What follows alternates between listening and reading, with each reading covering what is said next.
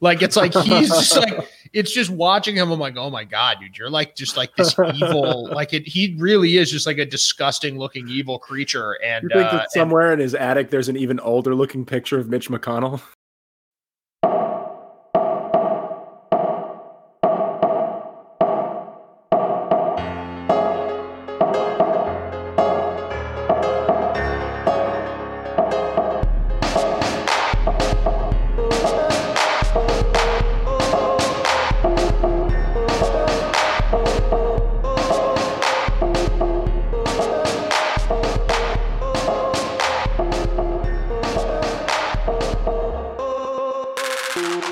Hello, and welcome to episode 10 of Progressive Rants. My name is Nabil, and as always, I'd like to start by acknowledging the traditional owners of the land from which I'm dialing in from, the Wurundjeri people of the Kulin Nation, and pay my respects to elders past and present. Joining me today we've got the full crew, actually. We've got Rory, we've got Ben, Ian, and Naz. The topic of discussion today is the debate, but before we dive into that, I want to ask how everyone's weekend was. I'll start off with Naz, actually. I know he went to Pennsylvania to attend some cocktail parties that the Democratic establishment party was organized. So Naz, I know you had a rough weekend. I know you went hard. I know you had some interesting experiences. Why don't you share how your weekend was? Well, I barely got any sleep. And I mean, the Democrats go hard, dude. I know, right? They think they're going to win it, right? And I wasn't aware that I was going to get asked this question. So What do you mean you weren't aware? You literally told me to ask how everyone's weekend was. So there you go. You can start off. Yeah. So you asked for this. I'm editing this out completely. No, you're not. No, hell no. You're not editing this out. This just want to start again? No, I'm not starting again. Naz, floor's yours. Stays in. Yeah. So, okay, instead of introducing, okay, I have something. I do want to get something off my chest. You know, Ian, it's really nice to see you. Like I haven't seen your face. So before, I was like literally an hour before we started, and I was like, oh, let me find out what this guy looks like. So I went on your Facebook and I started stalking your profile, and listen. I was like, I don't want to be surprised by what this guy looks like. I don't know if he has a tattoo on his face or his piercings or whatever. Let me just go see. You might be mixing him up with Tekashi 6ix9ine, just putting him out there. No, yeah. Are you sure you're not mixing him up with Jay from Clerks? No, right. I'm on Ian's profile and I'm going through his going through some of his pictures. This guy, I swear to God, this guy doesn't have one. He does not have two.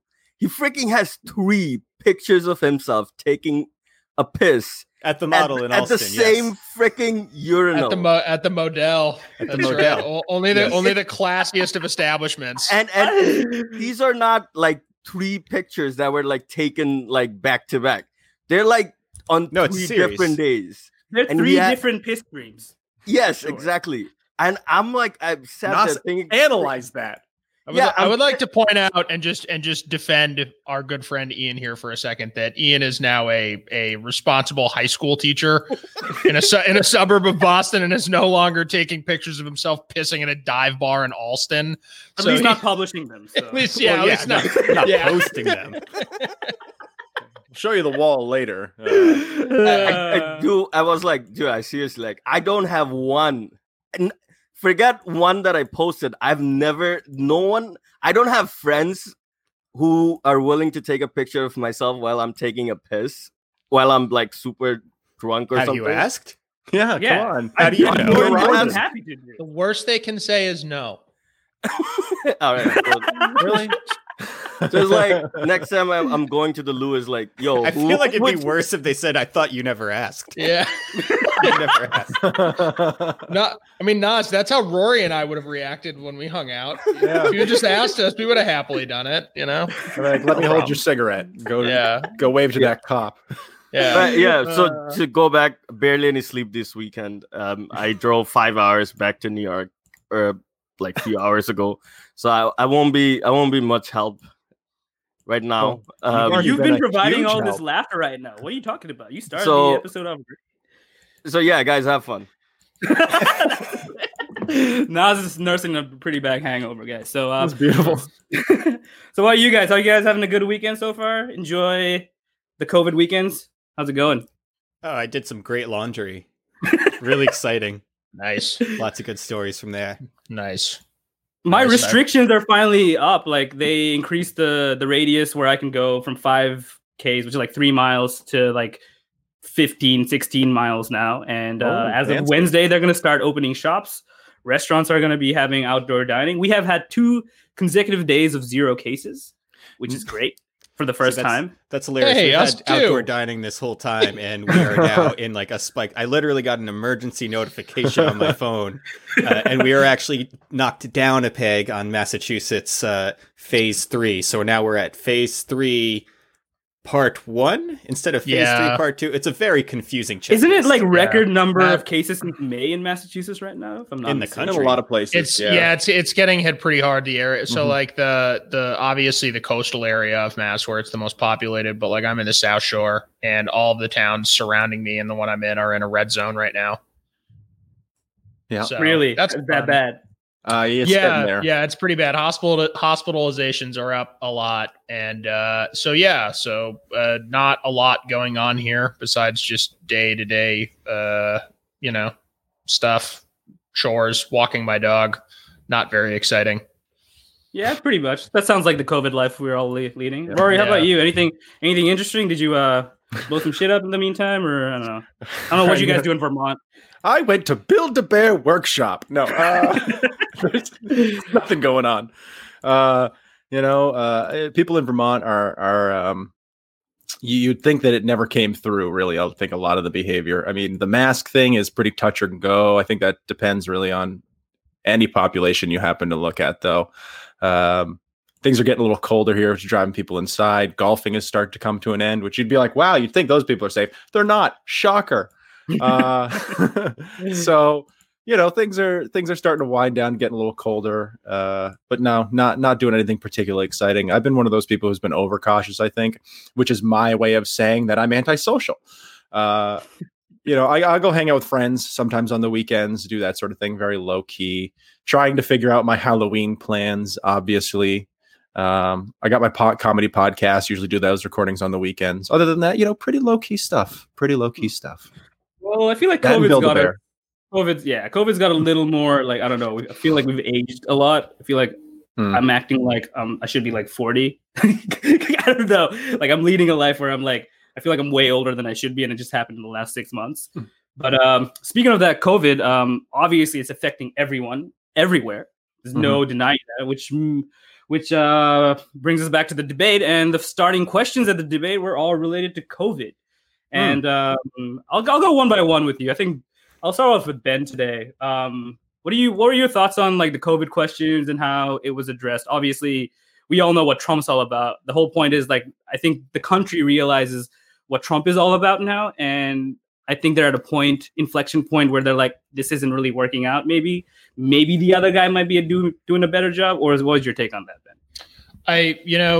I think it's really hard to kind of gauge at this point what amount of the population has any faith in anything changing positively COVID wise. I think that there are a lot of Democrats who have this like holdout that, Biden's going to get involved and this shit's going to straighten out. But I don't really think people are looking at Trump to fix COVID at this point as much as they're just kind of looking for him to just say, fuck it. And just go full herd immunity on it, which is kind of what they're doing at this point. I mean, that's that in the debate. Yeah, exactly. And so it's it's hard to not look at it as just those are the two competing things. Is that Biden is looking for a solution, whereas Trump has pretty much just said we're going to stop being pussies about this and just get back to our day-to-day life, which at this point is kind of their only option from their strategy. So I know he promises a vaccine. Apparently there is one that has been approved by the FDA, but not to sound like a conspiracy theory guy, but I sure as fuck I'm not going to trust a vaccine. get approved in a week before election day. So The fact that Trump is making me into an anti-vaxxer, I find very problematic. Yeah, that's agreed. I never thought I'd be a hater, but I was like, I'm gonna wait a little bit on that one. I mean, you just don't know what's in Like, it. a weird really, precedent. I question my own ethics at this point when I'm just like, oh, Trump made a vaccine in a week. Yeah, let's all take that. Well, it's one of those things that it brings you back to, I mean, what I always think about where I'm like, I hate that we turned healthcare into a business or that we turned health into politics, because this is the result is you get these these stupid fucking scenarios. They're like, oh, don't worry, there'll be a convenient vaccine right in time for you to thank Trump with your vote. And you're like, what? You guys are going to announce that? So it's all going to, how about we just wait the amount of time we need to get something good and safe and everyone can trust, and you don't tie it to your politics so that people will actually trust it? Wouldn't that be nice? No, but it's like you said, it's a profit motive. The reason why I feel, Especially for a business. Yeah, I feel like one of the main reasons why the U.S. was the hardest hit is because obviously that's where capitalism is, happening the most. Like that's where everything's emanating throughout the world from there. But like if you think about it from just a business standpoint, no private entity is going to stockpile masks and other PPE for whenever a freaking pandemic just might happen. Like it's just it's not a profit motivated thing.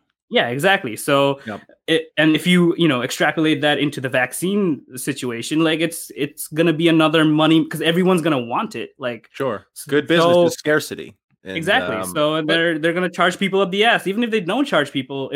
Even if states decide to give it for free, someone's gonna have to pay the manufacturer. Like, it's not just gonna be like Johnson & Johnson. Here you go. Here's 1 million vaccines for free. Nah. It's going to be a very calculated, very intelligent business move. And so people are going to make billions of dollars on it, just like every other decision that comes down where the government hands a contract to a large company who then gets to go ahead and profit from it. Whether it's successful or whether it isn't successful is sort of kind of on the back burner. It's whether or not you can get people to trust it and whether or not it'll be marketable for them. I think that's the one thing everyone needs to keep in mind. None of these companies are developing a vaccine out of the kindness of their heart, regardless of what they want to spin to you. That's just the way it goes. And that should be taken as a very important part of the whole discussion when you're sitting there about to stick that thing in your arm. Exactly. No, I don't think that's happened since the guy that made penicillin gave it away. Yeah. That's probably the first and last time that anything like that has ever happened. Like $20 billion. What is he, like a socialist or some shit? Fucking Jonas Salk, piece of shit. It is. I mean, I genuinely don't know though how many like average people really do know about how much taxpayer funding goes into not just medical research, but other research that benefits exclusively corporations that does not end up benefiting us, whether that's medical research, whether that's like communications technology, like large scale Wi-Fi and telecommunications projects. Yeah, exactly. And we see no return on it. We see no return on it, that we pay these insane amounts of money to these companies. They do the research, they get what they want, and then they sell it back to the American people at an insane profit. Sure. I mean, even just looking at like internet infrastructure. We're supposed to have we pay for all that, and then Xfinity owns it, like Comcast owns it. What? Well, what's worse is we paid out billions and billions of dollars as taxpayers years ago to get high-speed internet across the country, and even into rural areas. Yeah, never got it. Never happened. Yeah. They were supposed to build that whole infrastructure. We were supposed. Isn't Comcast Isn't Comcast the most loved corporation in America? Yes. Shut up. It's like between them and EA. Yeah. Well, going back to the pharmaceuticals too, the argument I hear over and over again is, well, what about the R&D? What about the R&D? And it's like, well, fuck you. I would say no. Like that. So much of that, exactly like Ben was saying, comes from the taxpayer-funded programs. I'd want to sit there and go, you want to talk about the R&D? You want to talk about the R&D? Let's talk about the marketing. Look at all of these companies and how much money they spend on marketing versus they spending on R&D or even manufacturing. They spend the lion's share of their money, hands down, on marketing, selling that shit. It'll be a great boon to something like Johnson & Johnson being able to make the first COVID vaccination because the advertising has been done already. So the government will do that for them. And the sad thing is they will still put out a ton of marketing talking about the goodwill of how great their company is for doing this thing and how they're out there to do it for you and how they care about you. Remember, we're in this together. Exactly. In these unprecedented times. We will get flooded. Unprecedented times, Not a By single one of together, them. by together, I mean you mean like Johnson and Johnson keeps all the profits. Oh yeah. That's Unless But, you um, have their stock, you're gonna. but here's you're the gonna be thing though, like screwed. we already know what we're getting with Trump, but like with Biden, is it just gonna be like wear a mask and socially distance, and I'm not gonna do lockdowns because he also said that. Well, I mean, like let's see what he said. His Trump in specific the- quote. Oh, Go on. Go ahead. No, go ahead. Ben. Well, Trump was already like Or using Ian. the rhetoric of like we're going to learn to live with it. He's Yeah. already like taking defeat. Like we're not beating this. We're going to learn to live with it, and we can't all hide in a cave, in a basement cave, like Joe Biden can. Mhm. And it's Well, weird, Sorry, But he's got a point though. He is hiding in the freaking basement cave. But this is what's pathetic though, is that this has been the plan from the start, and this is what drives me insane is how little it's gotten brought up by average media figures. Is this has always been their plan, is to just like not do do enough that it appears like they tried, but never really make much of an effort to do anything about it. And by the time that assuming Biden even wins, it will be too late. There's already so much distrust sowed about this, so much conspiratorial thinking about the seriousness of it, that even if they try to do something, like how are they going to enforce it? It's really hard to, like, what are they going to do? Block people from leaving state borders? It's like, we'll see, but I have a hard time Biden will be able to really get any sort of significant legislation done that's going to stop the spread of it. It really depends on the which way the Senate goes. If he's got the numbers to back him, it's going to be one thing, but I would not put it past the GOP to be excessively obstructionist if Biden wins and they hold on to the Senate. And just because it allows them to, and my favorite term, the optics of it are very beneficial for them if Biden wins and coronavirus spins out of control and through the winter, because they're going to sit there and go, you were so critical, but what are you doing to stop it? Look at the numbers. And you'll sit there and go, well, the infrastructure was set in the last presidency. We're trying to fight against all that. There will be no winning for Biden in that situation. Especially, let's look at what his rhetoric like was the during the recession. last debate. Yeah. I mean, look what he said. He said, I'm going to shut down the virus, not the country. Biden, what he wants to do is shift. I mean, to tie it back to the debate, I saw it being very much a discussion of blame versus deflection. Biden wants to blame the administration for their shortcomings. Trump's administration wants to deflect away from responsibility. They want to say that we're responsible, but it's China's fault. Trump, verbatim, it's China's fault. His main point about COVID was about he's not responsible. Who is responsible for it? Let's talk about these. And on the one hand, we were talking about how he was, we were making jokes about it before the episode started. I'm the least racist person in this room, he says to everybody, while at the same time spewing out very, very blatant xenophobia and sort of blaming everyone for his own shortcomings. You can go back and look at his tweets back during the Obama administration where he's saying, like, you're the president, so you need to take responsibility for that stuff. And then here he is completely deflecting away. His specific, what did he say? I quote, "We have to open our country. The cure cannot be worse than the problem itself," which I think is a very interesting way for Trump to frame it, because that was him. That was his administration. That was everything that happened under his watch. So again, deflection. He's sitting out there talking about these businesses are dying. Let's take a look at what's happening to New York City. And then to see something very flippant response from Trump where he says, it's been like a prison. Which is just a side note, something I'm really fucking sick of the elite in America specifically talking about, how it's been like a prison this whole year for COVID as you sit in these huge fucking houses in these nice estates. It's so difficult for me to go and out get back to everything delivered to you and just like, especially considering like, look at somewhere like Rikers or here in Massachusetts, Exactly. it's bad. The prisons are Look at actual overloaded prisons with COVID right now, and it's a complete humanitarian disaster.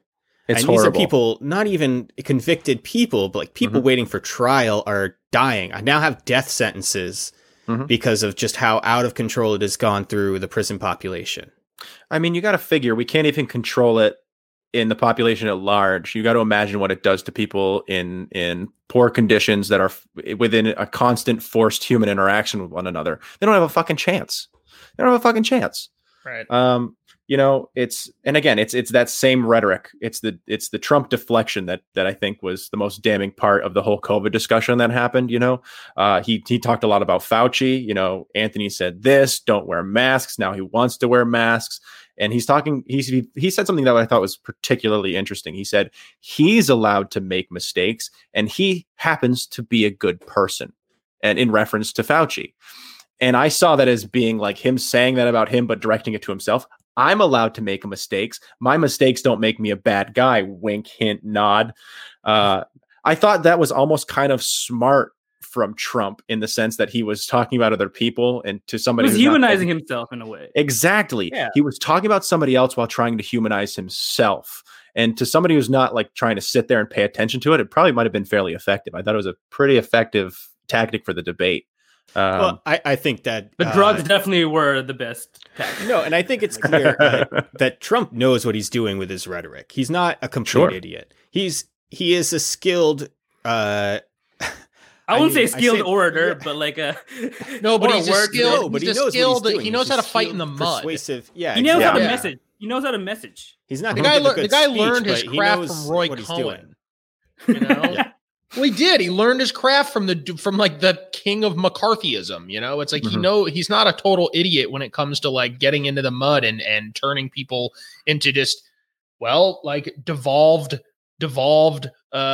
people just yelling at each other. He knows how to turn his opponents into that. Can I just say that I hate it when people call him an idiot or call him stupid, because Like a FYI, fox. he's the president of the United States. All right, like he got there. So I don't know how he got there, but being an idiot isn't the way he got there.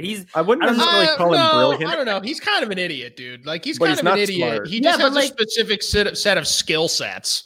Yeah, but he's smart enough to know what It's to like say Liam when Neeson. as well. Like he's deliberate with what he says for sure. Like if you listen to his rallies, like I don't he know. knows exactly what to say to who at the debate. He like okay, so just to give you an example, I watched the debate and then I watched a live rally after. It's completely two different people. Like you wouldn't believe. So I'm sorry, I'm not trying to quote him. You wouldn't believe. Like you wouldn't believe. But Nabil yeah, has exactly. the best points. He's got I the think- best talking points. I've got Yeah, the best I talking think- point, the biggest, most beautiful, most Huge. magnificent, huge talking points. I don't think the problem is as much that he's an idiot as much as that his ego outsizes his brain. Agreed. Well, it doesn't And take so- that much at that point. Yeah, and like you said, I think he has a very specific set of skills. I don't think they go far beyond that. I mean, just look at his businesses. Liam Neeson.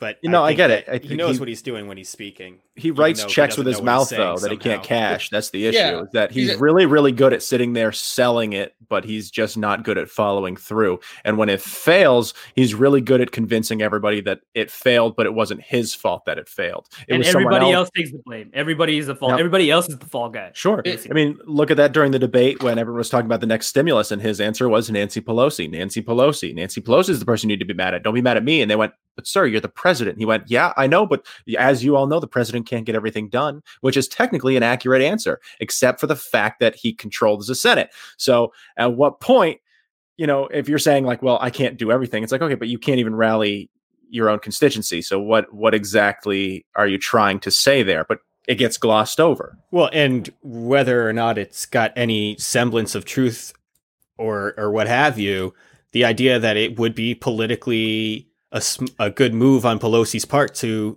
stall it until Joe Biden gets elected and then being able to celebrate that so they don't have to pass a third CARES Act as well. Yeah. Well, to that point, I'm really surprised that Biden didn't go after him more on that point to be like, look, the thing that people don't understand, the layperson might not understand about the bills that we write or the things that we try to pass, is that both sides try to get other legislation passed in these things along with what we're talking about. We're talking about this, this stimulus, but there's all these little caveats, that are just fucking stapled right in there, that aren't necessarily on the table with everyone when they're discussing this particular point. Well, we need the stimulus bill. The reason Pelosi might not be agreeing to it is because of, like what Ian said, all that pork that gets thrown in there. What is it? What are the other things? What are the extenuating circumstance? But that doesn't matter, because that's not what the American people want to hear. And again, we talked about it on one of the last episodes with who was she on with? Wolf Blitzer. With Wolf Blitzer. And he asked those excellent questions where he was sitting there being like, but where does the compromise happen? And her response, instead of talking about that, talking about the nitty gritty of why she said no, she questioned his intelligence. You don't know what it's like to be on the ground. Yeah, you don't get it, Wolf Blitzer, with your career and talking about this sort of shit. You don't know. I know how this is affecting Americans. Well, and the longer that it goes along, the more that I do think, what I said the last time we talked about this, that they do not want to be on the hook for, passing one of these budgets that they criticize so much, and then be on the hook to pass a better one after this all gets going. Because no matter what way you look at it, the people who, the powers that be that put people like Nancy Pelosi in office do not want more stimulus bills unless it's going to be primarily going to them. And if the Democrats end up having to pass a third one, like, they're going to have to keep at least somewhat of a promise to their base and give some money, direct payments to people. And the corporate wing of the party does not want to do that. Yeah, they don't. Which is, I find it particularly interesting because you saw during the whole COVID thing, Trump specifically trying to lighten, we'll say, aid to various Democratic states, which he actually addressed in the debate, where he was saying that the reason that he withheld funds was because these were he saw it as a blatant bailing out of failing Democratic cities and states, was his answer. I wish he had gotten hit harder on that question. Like, New York City, LA, like these are failing cities. Because really? To me, that just sounds like spite more than anything. It just be like, okay, they're significant economies, and Biden had a really intelligent sort of response to that, which was, I don't see red and blue states. This is America. I'm not going to withhold funding. But that's the easy answer, right? And time my only takeaway from the debate really was how few times Biden really hit on Trump when he had a perfect, just tons of kill shots toss to him and could have knocked it out of the park. Like he could have said, like, that is maybe not to go down this road, but like, that is a fascist thing to do, is to withhold disaster relief to your political rivals and the people who are affected by that. And I agree. I think that the problem there is when you look at the kind of swings that Biden was taking against Trump, they're all the same swings that he's always taken against Trump. It's the same shit we've heard in every one of those debates. It's kind of like what we keep coming back to. It's like, if you really want to change people's minds, then you need to start hitting them on shit like that. I don't know who's behind him giving him his talking points, but when he teased the ball up like that, you got to fucking crush it. When he says something like that and your answer is like, well, I don't see red or blue, fucking take him to task. Because if you said something, I guarantee if Biden said something that fucking stupid, Trump would have he would have dove all over it. And he has them prepared. Yeah. He has them prepared for that. But this is that like Obama era, like, there is not red America. There is not blue. It's like but it is, though. There is red America. There is blue America. And I'm not saying that, like, I'm not one of those assholes that's like, I'm not one of those assholes that thinks that we should like pull funding from red states. Like, it's like that goes against all the things I do care about. But it is ridiculous. Fuck Alabama. Yeah. What the fuck are they doing for us? Fuck them. But it's just so annoying how much Democrats are of this like fucking obnoxious like West Wing mindset, that if you just like play the good guy, like always take the high road in these cases, and it's like, no, like, you gotta, like, there are certain times where you have to get down there with him and like play a little dirty, but it literally never worked. Being on the right side of history is not enough. Yeah, I'm better than you. I've got a savior complex kind of thing. Yeah, there's this bizarre attitude where they just these people feel like if they're just good and righteous their whole life, that just like the universe is just going to throw them a bone or something. And it's just, I don't get it. Well, maybe we should be the first people to rip that Band-Aid for our listeners. Life isn't fair. It doesn't work like that. If you're a great dude all the time and you only do nice things for everybody else, everyone's going to see you as a doormat. That's just the way it goes. If you never stand up for yourself and you ever knock that dude on his fucking ass when he steps to you, you going to be a bitch. Does that mean when I say that? Which is why we're in this. Be clear, these are not nice guys. They just play nice on TV. Of course, you're right. I mean, I don't think anybody gets to that point nice without fucking somebody over. The American people suffering because of a health crisis tied down to an economic crisis right now. Like they go hand in hand. There's nothing being done to address either one of them. And even if it is, it doesn't go anywhere to fix the problem. So to your point, Rory, yeah, not a lot of nice people unknowingly are gonna get crushed in the next coming months if they haven't already. Like destroy, because it's gonna be a lame duck session. Nothing's gonna happen until Biden's in power, if he's in power. So like you can't expect people to just sit by the wayside and be like, oh, I'm gonna be homeless. Oh, I can't eat. Like, yeah, we'll sort ourselves out. Nah, let's see where it goes. Yeah, that's not how it works. So there's a lot of Biden's gonna, if he's president, he's gonna have a much tougher time than Obama did for a couple of reasons. Obama came into it with a lot of positivity. There was a lot of hope and change and all that other rhetoric. A lot of good faith. Yeah, a lot of good faith. It was a new, fresh blood. A black guy became president of the United States. Like, you know, there was a lot of, like, even his first bill. Was he? I didn't know. Was like, you know, I was gonna make that same joke, and I was like, I won't. Well, that's why you're not the least racist person in this room. But yeah, he was it the Lilly Ledbetter Act and everything like that. Like, you know, it was like, all right, he's gonna go do some shit. He said a lot of good shit on the campaign trail. He's starting off all right, and then everything just and we're actually technically still in that like going down, like negative. Like Biden's gonna come in with the country more polarized than it's ever been. Freaking people dying from coronavirus, people about to get evicted or getting evicted, food lines everywhere, more consolidated corporate power than we've ever seen in our lifetimes, insane tax breaks going on, so we know we can't fund shit, and the most obstructionist Republicans you'll ever see. I guarantee you. Yeah. Well, and then especially, and he wants to work with these guys. And he wants to work with these guys. Are you fucking kidding me? All right, calm down, Nabil. You're all right. It's okay. No, this is good. Let the hate. Let the hate exactly. Go. So Nabil, can I get your take on the campaign announcement from Biden that in regards to court reform, he talked about putting together a bipartisan task force to look into how we are going to rebalance the courts. So I was just wondering what you think about adding congressional and Senate Republicans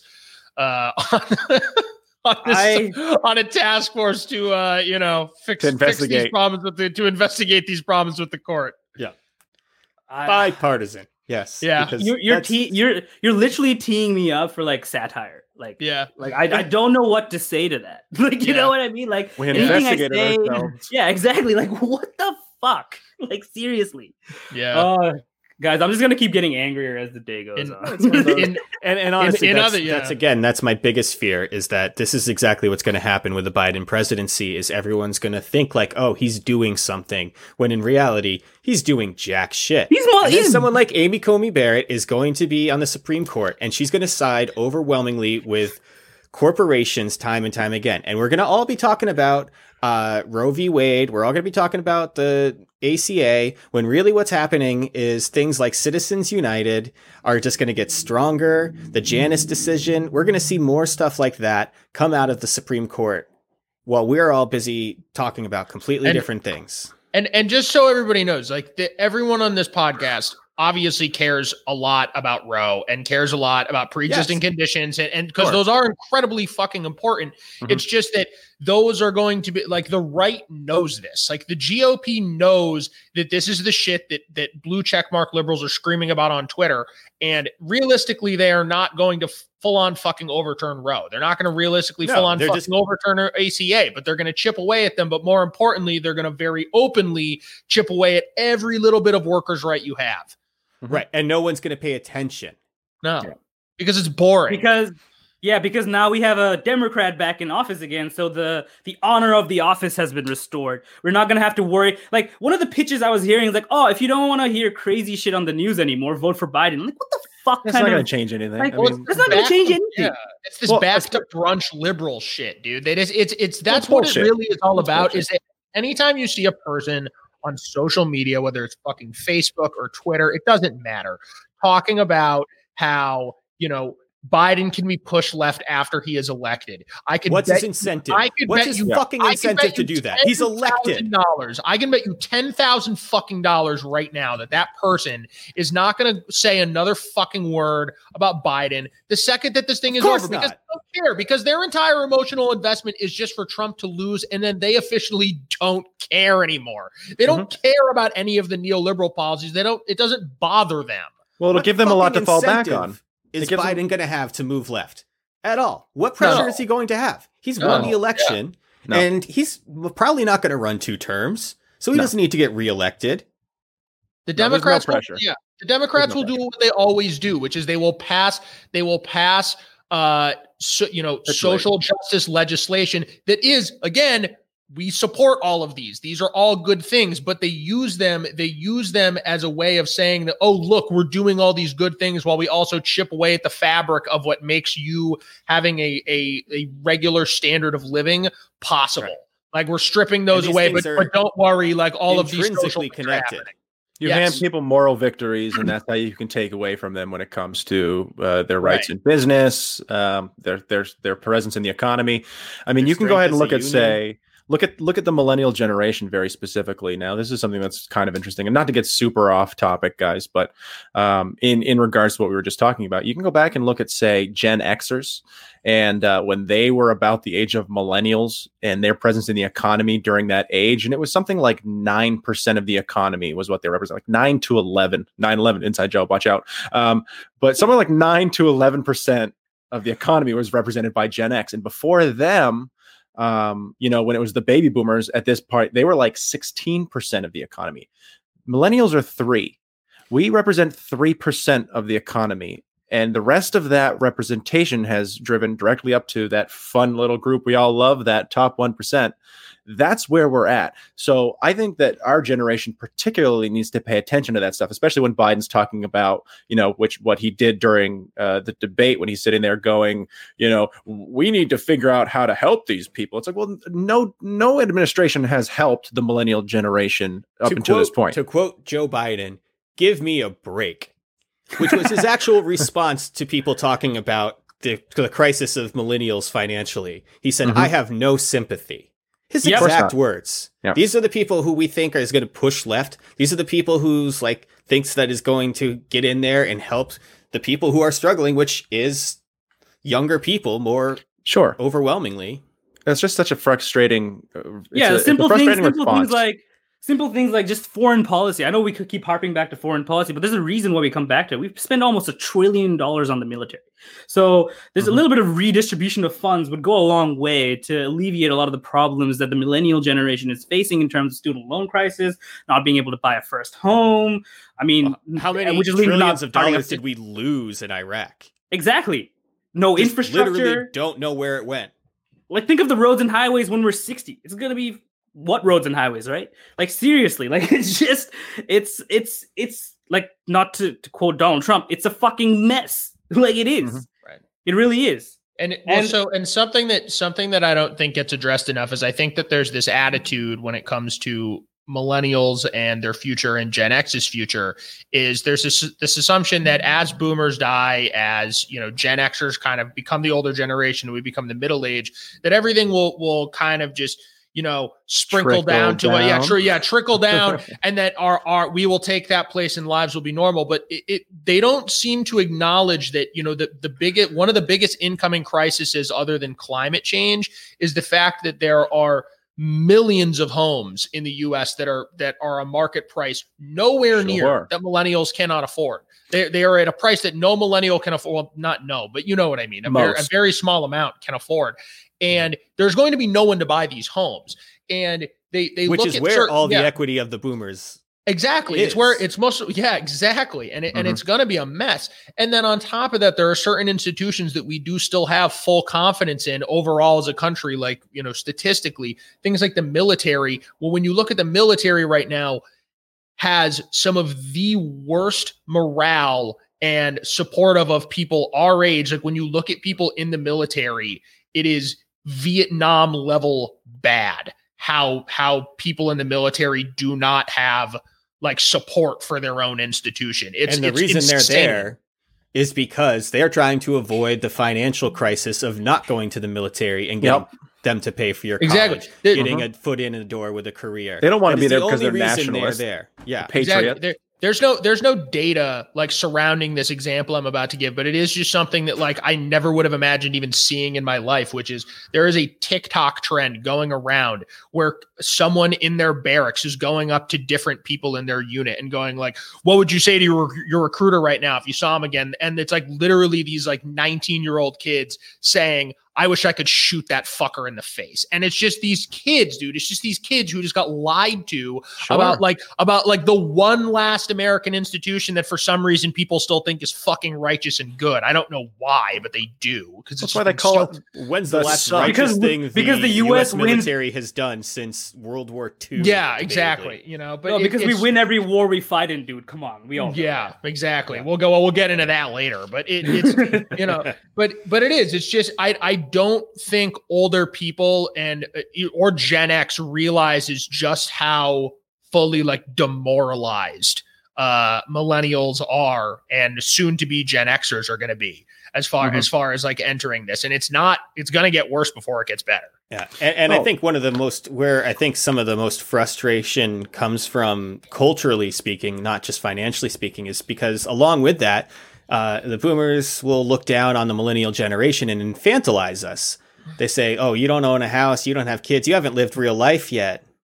Yeah, because we can't fucking afford to do that shit. Yeah, exactly. Well, it's like what you look at in direct, it directly correlates back to the minimum wage. You can go back to like 1970 when the minimum wage. So this is where the argument comes from. The boomers sit there. Well, back in my day, minimum wage was $1.70, and I did just fine.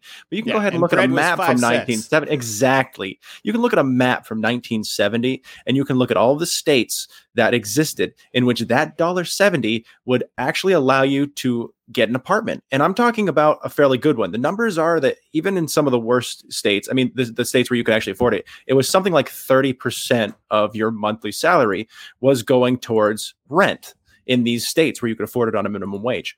There's not a single state out there that you can, on federal minimum wage, which is $15 an hour, that you can afford, or $15. It's not federal. That's wrong. That's absolutely wrong. I'm sorry. The $15 minimum wage that you get in New York, there's not a single state in the country that you can pay for an apartment on that salary currently. A one-bedroom apartment. I'll say that with the caveat, because there's a lot of our generation that is just totally comfortable with a single income for years. Right. Yeah. Right. That lives with 2 roommates, 3 roommates. Now, the people hear who all are the thing lucky about like paying their way through college too. Sure. Like, here's a stat. In 1979, it took a student working at minimum wage, which at the time was $2.90 per hour, 385 hours to pay off 1 year. It takes how many thousand is it now? 2,300 about to pay off the average college tuition now. Yep. Yeah. Which is more than a person works in a year. And then you get to start. And that's when you get to start saving, is after you've paid off that debt. And that's not even having the conversation of whether or not you're paying on time, how much interest you're accruing. I mean, that's what other life expenses are, like if you eat or emergencies, medical issues. And something, and something for our younger listeners to pay attention to looking into the future is, and Rory knows how much I love to fucking bitch about the ghoul that is Elon Musk, but it's like it's people like Elon Musk, it's people like Jeff Bezos, and honestly, this is going to hurt some of you, but people like Andrew Yang, who realize that our future, for them to realistically survive in the kind of 1% that they want to survive in, they do realize that there is going to need to be some sort of like basic lower income standard of living that will still be considered like American. And it's going to look way grosser, like futuristically, than you could possibly imagine. But it's like, you already see these articles in these like fucking disgusting futurology kind of forums about like these like pod living situations that billionaires are already investing into. Yeah. And it's people Ready Player One in the Ohio Stacks. And it's why why I always get so frustrated when you see people like praising guys like Musk because they support millennials are inventing cohabitation. Yeah, exactly. Fucking but roommates. Exactly, dude. And they like talk, like people always praise guys like Musk because they support UBI. And I'm like, dude, because Musk supports a universal basic income that no one can rise above, and they're just a serf class. You fucking asshole. It's just neo-feudalism, and it's fantastic. I mean, people like Elon Musk, first off, I mean, to really hammer it home for anyone who doesn't really recognize the truth, there's not a single billionaire out there that didn't absolutely screw over a bunch of people to become a billionaire, and B, one who doesn't recognize that he didn't get there without an army of minimum wage workers pushing him to the top. People who are quote disposable, that are interchangeable. It's once workers become it's wage theft. No, and once you become, once you as a working class identify that you are absolutely needed, but that you also you attain a specific skill set, is the second that you can unionize, and then you become more important and you can fight for your rights and your wages. History cap on, Ian, you love it. You can go back into when John D. Rockefeller was trying to standardize education in this country. Before, people don't really know about education in this country. It used to be a privatized education. I'm not necessarily super pro privatized education, but back then it actually kind of worked. And it worked in the sense that the people who wanted to be educated were, and I get that that's not necessarily a great argument for the lower class, and that's why public education is important. At the same time, John D. Rockefeller helped to create a system of public education, which really was about creating good workers. It wasn't about trying to teach you anything. It was about creating a good cog that would fit into a very specific system so you could learn just so much as to do the job. But that's what our system is now. Yeah. Maury. Well, that's what I'm saying. That's where it came from. It's not like this magically came across like because you graduated and all you looked back and went, oh, my education really wasn't that great as I think it was. It's been a design for 100+ years now to get you into that position. They don't want you to think independently. They don't want you to get a good education, because the second you do, the second you can effectively fight for those rights that they don't necessarily want you to have good access to, because it costs them money. That's where we're at. For several episodes about this, but sure, I know. I know. So guys, I don't mean to. Speaking of people not wanting people to get a proper education, I just got a notification on my phone that Barrett has officially been confirmed as a Supreme Court.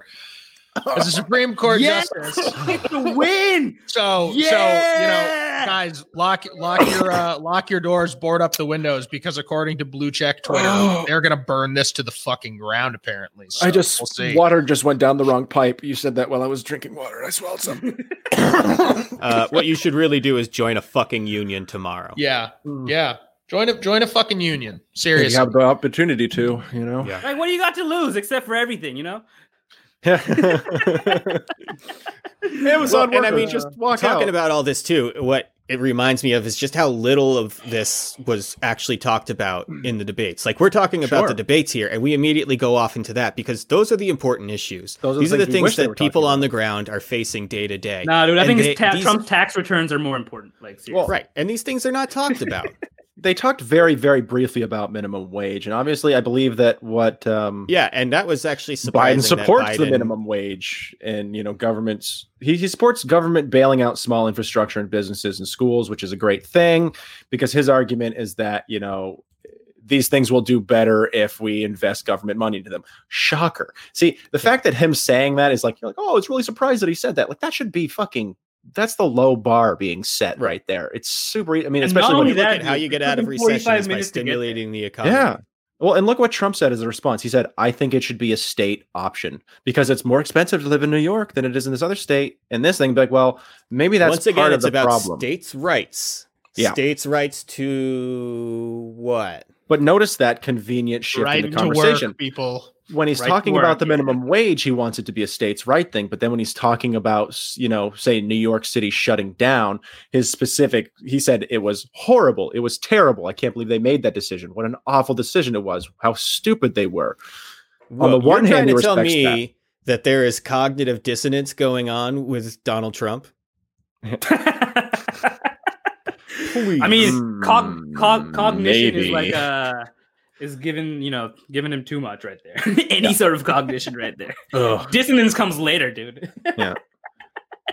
You know what I thought was the one part that of the whole. I mean, again, I'm trying to pull us back here a little bit onto the debate.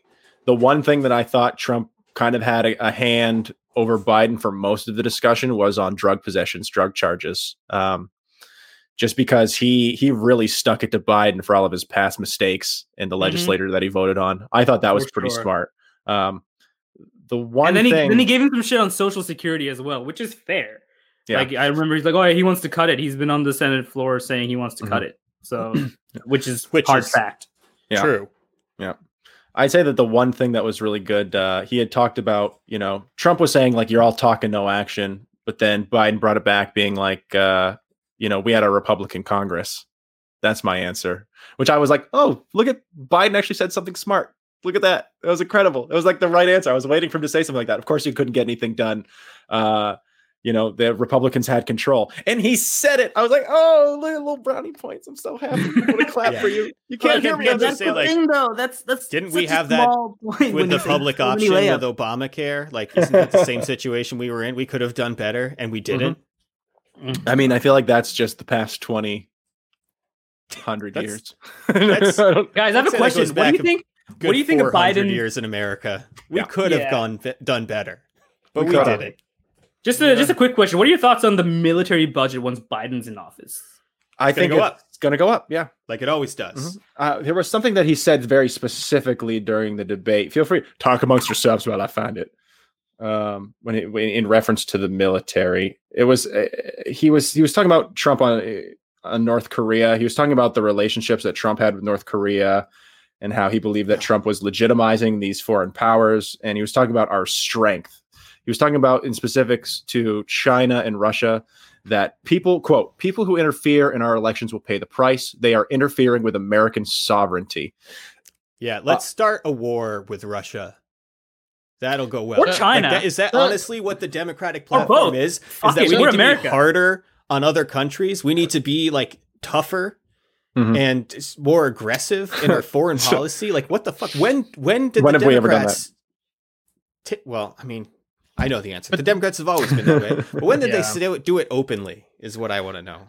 But this is what the Democrats do. Anytime the Democrats are like close to an election win, they always have to just let this perceived independent voter base know, like, we're not pussies. We're still going to go overseas and murder a bunch of people who don't need to die. And it's just I actually wanted to ask you guys this. Have you met anybody that really is kind of jumping on board to this, new anti-China sentiment? Because I have met very few people who really are buying it. I'm in a bit of Republican town right now. People again think of Vermont as being this sort of bastion of liberal ideology, but that's really only, a couple of cities that sort of outvote the more rural reality of a place like this. And to be honest, massive urban centers like Burlington. Seriously, and massive. Yeah. And you see, I got the joke, Ian, and you.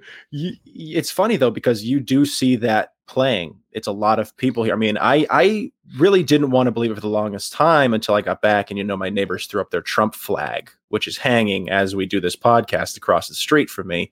There's a lot more support. Trump flag on your door, dude. Just my flag's bigger than yours. I'm a bigger Trump supporter than you are.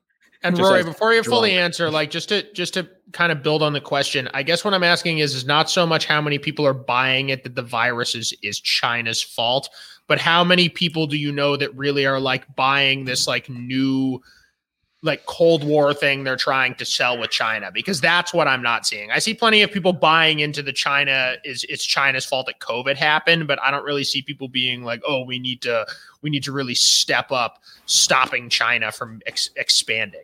Well, hear me out. I think that you'll find a lot more of a positive discussion in that regard from people who are conservative, but also sort of watch markets because they don't necessarily like, the idea that a lot of business is going to China. I mean, not necessarily because they're going to make money off of it either way, but there is definitely that rhetoric, I guess would be the way to say it. There is this fear of at least an economic supremacy when it comes to China. And there is definitely the fear of this sort of Russian presence undermining America in whatever murky, shadowy kind of way you want to say it. So it definitely exists out there in certain sections. I see it a lot. I think I see a lot of people buying into this xenophobia of China taking over the world. I think people are genuinely uncomfortable with a new world power taking hold. Well, it goes with Sure. like if you talk to people from like say developing nations and stuff like that, you'll see how much of an influence China, even Australia, Right. to be honest. Well, China has a Huge lot going influence. on there. So I mean, yeah, even exactly. on So like China, India, for example. Yeah. Like they. I read a thing about China doing a lot to try and influence foreign education in Australia. I'm not sure if you've Oh, heard yeah, too much huge. about that. It's Yeah, but there's a huge, lot dude. of Like, interference there. just to give you an idea, one of the top universities in Melbourne just got rid of 20% of their workforce because there's no international students coming in. Most of the international students are Chinese students in Australia. Sure. And obviously with that comes with, they don't live usually in university dorms. They live in the nice apartments. So the whole city economy is taking a hit. The restaurants are taking a hit because those students aren't here. The malls are taking a hit because those students are buying all those luxury items. The high-end apartment market is taking a hit. So yeah, people see, like, it might not be very visible in America because everyone's always about, America number one. Well, Yeah. China's Totally, that's a what I think, solid yeah. number 2 around the world. Like, And Sure. I That think is- just give it time and you're going to see it more and more. I'm just starting to see it, usually mostly from the conservative side of things, but not exclusively. I think it's still, I see a lot of liberals who are very concerned it is an about issue. China. It is an And issue. I think it's a combination of a lot of things. I think I think there's a race aspect. I think we'd be lying if we said there wasn't. I think there's a general anxiety about losing power. Mhm. And Americans have power and they don't want to lose that power because no one wants to lose power. That's how it works. I think that there is some Red Scare still happening because they are technically communist, even though they're not. But They're like they call super themselves capitalist. so, just like North Korea is a democratic republic. But Right. there's Sure. also, Or the United States of America. Yeah, very Yeah. united. Man. And I had For one more, communists, they wear a and lot it of was fucking really good. Chanel. And we'll just pretend it was a very salient point.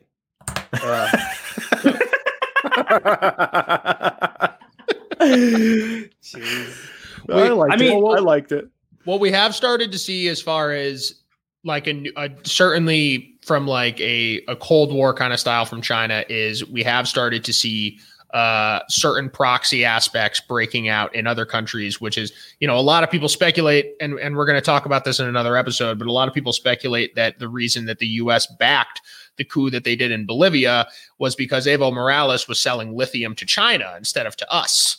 It all And comes down to that. they did not Always. we did not like that. We did not like that Evo Morales was making a nice, pretty penny off of China for their lithium. Stretching And for Evo Morales Bolivia. has Again, his reasons for yeah. not selling to the U.S. because, well, like you said, we'll get into that. We'll get into the that. Bolivia. Yeah, we're gonna have a whole episode on Bolivia, and it's. But I mean, you look at it's, that. you know. It's that's what the American military's become, though. Is sort of this a not so silent hand at affecting sort of world economics.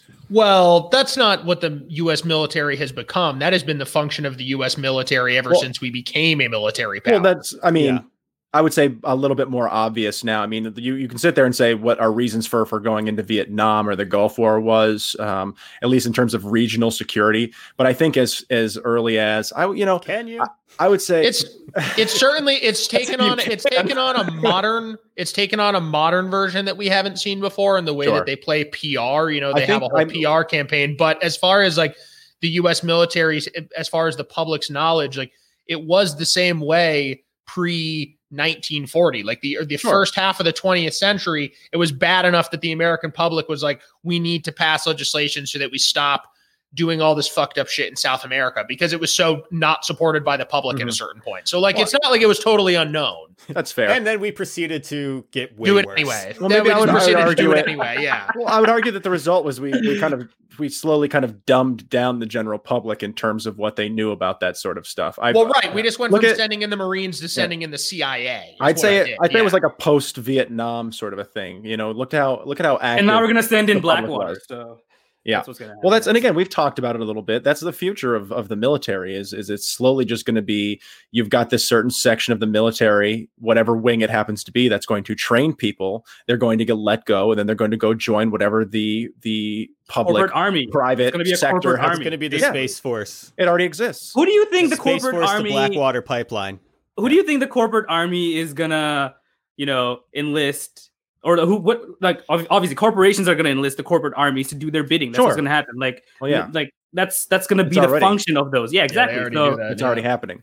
You look at companies like Halliburton that just made so much money off of the Iraq war, and that was a construction company, for Christ's sake. But if you don't think that they were employing, military personnel to cover their contractors, you'd be mistaken.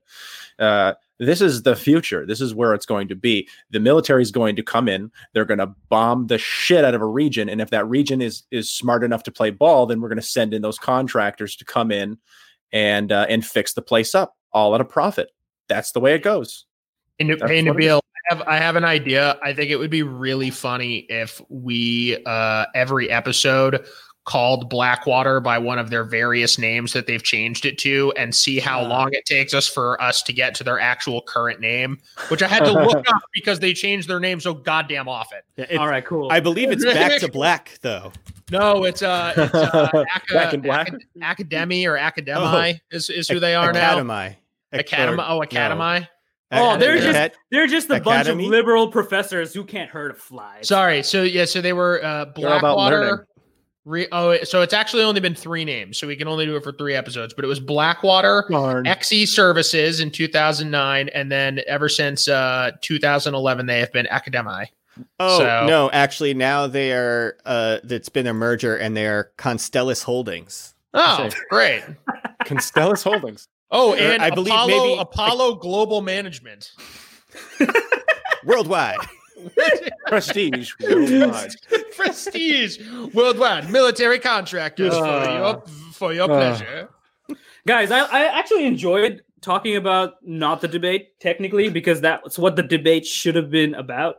Like all the stuff we talked about, which is surprising because I'm pretty sure we're not the only ones talking about this stuff or even I think just takeaway was that it was a pretty I think it was a letdown. I think there was not too much excitement going on there. I think Biden did better than he had, but I think that it was a lot of missed opportunities to really nail it where it hurts.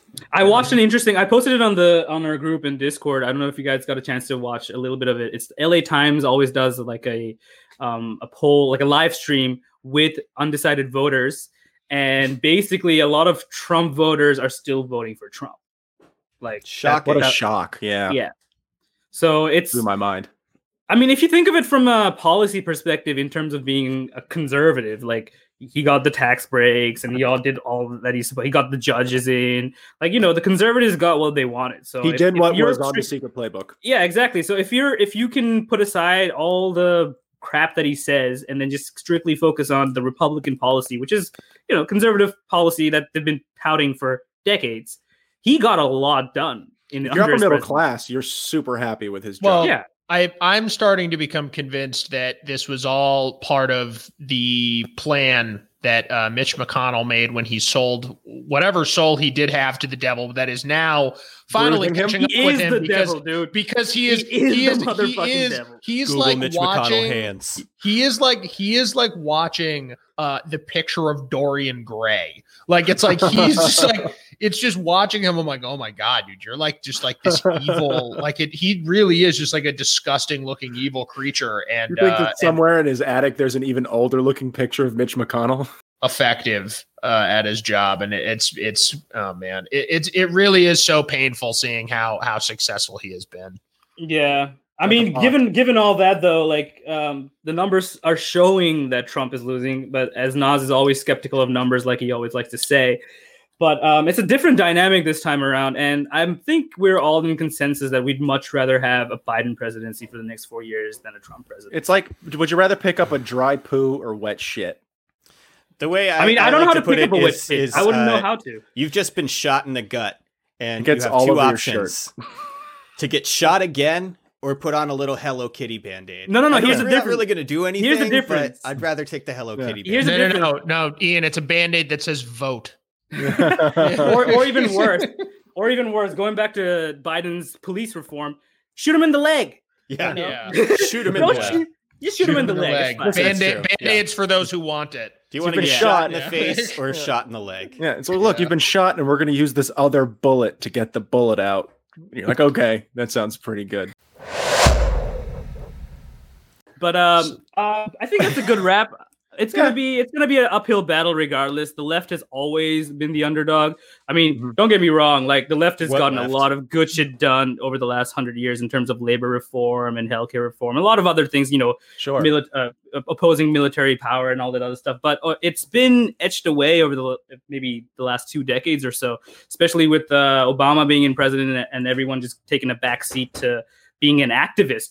Basically, democracy and human rights, these aren't backseat issues. These aren't like you can't take a backseat on it. You got to be up there fighting in the trenches all the time to make sure the powers above you aren't chipping away as they always do. And we'll get into that in terms of the courts later on and how the courts have been completely, corrupted through Republican dark money and how that's going to change the landscape. But, the fight still goes on. That's why we're here. We're a part of that. Of course, everyone who's listening is a part of that. That's why you're listening to us. So, yeah, we like I keep always saying, we talk about doom and gloom, but it's not all doom and gloom if we just keep our mouth shut. Like we gotta get out there, be boisterous, fucking do some shit. Ruffle some feathers, like shake some people awake. Like, dude, freaking look around you, like see what's going on. It's pretty fucked up right now. So let's all get together and fix this shit. I don't care if you're right or left. To be honest. Everybody hurts equally. You do, like Biden does. Like, we're not red states, we're not blue states, but one America. Yeah, the difference between leftists and liberals is that like liberals are like there is only one America, and I'm like, no, there's 2 Americas, and I fucking hate them. I just still hope that they have health care. Like it's just like I just don't want them all to die, but I still think they suck. I might not agree with you, but I don't want the worst for you. I don't want your family suffering. I don't want you to go through economic hardship. Like shit happens and it needs to be addressed. Like seriously, we're in probably I was watching a whole documentary on the Wall Street crash, like the Great Depression. And I don't want to sound like an alarmist, but like we're in some pretty bad territory in terms of those numbers. Like if you look at those, but like I said, it's a fight. It's a fight. And, we came out of that and we came out of that really strong. Like we had some of the most progressive issues that were addressed at that time. And we got them passed 100 years ago. The left did that. We'll get into FDR's vice president, who was instrumental in passing all that stuff as well. And in future episodes, as well as the influence from the Socialist Party. Yes, America did have a Socialist Party 100 years ago, and it was pretty strong.